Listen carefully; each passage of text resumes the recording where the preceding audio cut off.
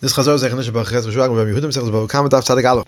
They ask, do we need to assess the item that caused the damage before awarding damages or not? Do we say that for capital cases you have to do so to determine if the item is capable of causing death, but for any item that causes damage, really anything can cause damage, and therefore maybe we don't need to assess, or maybe we have to assess in that case of a damage as well. The Gemara says maybe we can answer from a Mishnah. The Mishnah said that a bar has to be 10 tefachim deep in order to be capable of causing death. Therefore, if it was less than 10 tefachim and an animal fell into it and died, the digger would be potter.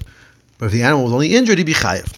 Presumably, the Mishnah means to count up and to say that from 1 to 10 tefachim it can't cause death, but it can cause damage. We see that damages must be paid for any depth, and we don't need to assess. Mar says the Mishnah is discussing a bar in a descending order. 10 tefachim can cause death. A drop less can cause damage. For anything even less deep, we'd have to assess each damage to see whether it could have been caused by that depth. In fact, maybe we can answer from a brisa. The brisa says if the master hit the slave in the eye and blinded him, or on the ear and made him deaf, the slave would go out free. However, if he hit a wall near the slave's eye and caused him to become blind, or if he hit a wall near his ear and that caused him to become deaf, he would not go out free. Presumably, he would not go out free because we must assess the cause of the damage, and hitting the wall is not thought of as true cause of damage. We see that we do assess for damage. Mar says the reason he's potter is because we say that the slave caused the damage himself by allowing himself to get scared in that way. Maybe we can answer from a brisa. The brisa says, with regard to 5 types of payment, the mazik has to pay these amounts immediately. But with regard to nezek, tsar, and boishes, they are simply given immediately. With regard to ripa and sheves, we must determine how long it will take the victim to recover. If they assessed an amount and the recovery took longer than expected, he only needs to give the amount that was assessed. If they assessed and the recovery took shorter than expected, he still has to give the full amount of the assessment. We see that we do need to assess for damage. When I said the brisa is discussing assessing the person, there's no question. That has to be done. The question is whether we have to assess the item that caused the damage to determine whether it was capable of doing that damage. Another Torah Gemara, the brisa quoted earlier in the Gemara says, Shimon HaTamani said, the item in question must be brought to Bezdin for inspection. We clearly see that an assessment of the item must be made, even for damages. Shema Minho. Gemara says the brisa quoted above said if they assessed and the recovery time was shorter than expected, he'll still pay the full amount of the assessment. This supports Rava, who says if they assessed the recovery time of a day and in the middle of the day the victim was able to get up and go to work, he's still given the amount of the full day. And Minashamayim, they had rachmanos on him. Mishnah said Rakak v'yagia by haroik v'havir v'chulu.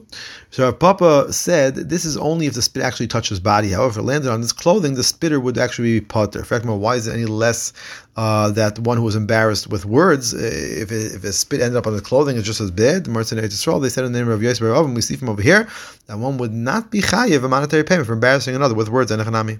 The Mishnah said, in fact, the Tana Kamma coming to be lenient in saying that there may be a poor person who would get less if he was embarrassed, or is it coming to be machmer and saying that a wealthier person would get a larger amount than stated in the Mishnah if he was embarrassed? And for the Gemara, since Rabbi Akiva said in the Mishnah that even poor Yidden are viewed as aristocrats who have lost their money, it must be that Tana Kamma was coming to be makel and say that these people would not be viewed in that manner. Shema Mina. The Mishnah said, how could Rabbi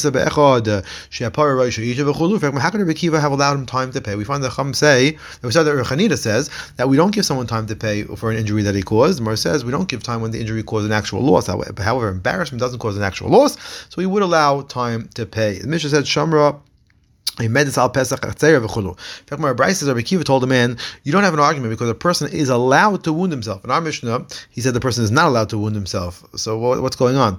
And for the Rava said the Mishnah is discussing actual wounding, which a person may not do. The Bryce is discussing embarrassing oneself, which a person may do. In fact, our Mishnah is also discussing embarrassing oneself. Where I said Rabbi Akiva was saying not only would you be wrong regarding boishes, which a person has a right to do to himself, rather even wounding, which a person may not do to himself. If they would do it, they would still be potter. In fact, our Bryce regarding the Dharm says that a person may make a nether to harm himself. That's referring to a nether to observe a fast. Based on this, how would we explain the parallel case of where he makes a nether to harm others? That will mean, he makes others observe a fast. How can you make someone else observe a fast? Mar says he takes a person, locks him in the room without food. In fact, Mar Brisa says the case of making a nether to harm other people is where a nether is made to hit someone else. Mar says we must say that it's machloikes among Tanaim. One Tana holds that Rabbi Akiva holds that a person may not wound himself, and the other holds Rabbi Akiva holds that a person may wound himself. In fact, who's the Tana that holds it's aser? You can't say it's Rabbi Lazar who darshans a pasuk in a Brisa to teach that a person who commits suicide will be punished, because suicide is different than wounding. And if the Rabbi Lazar in another brisa who says that one is chayiv for about tashos if he rips his clothing more than necessary for a mace.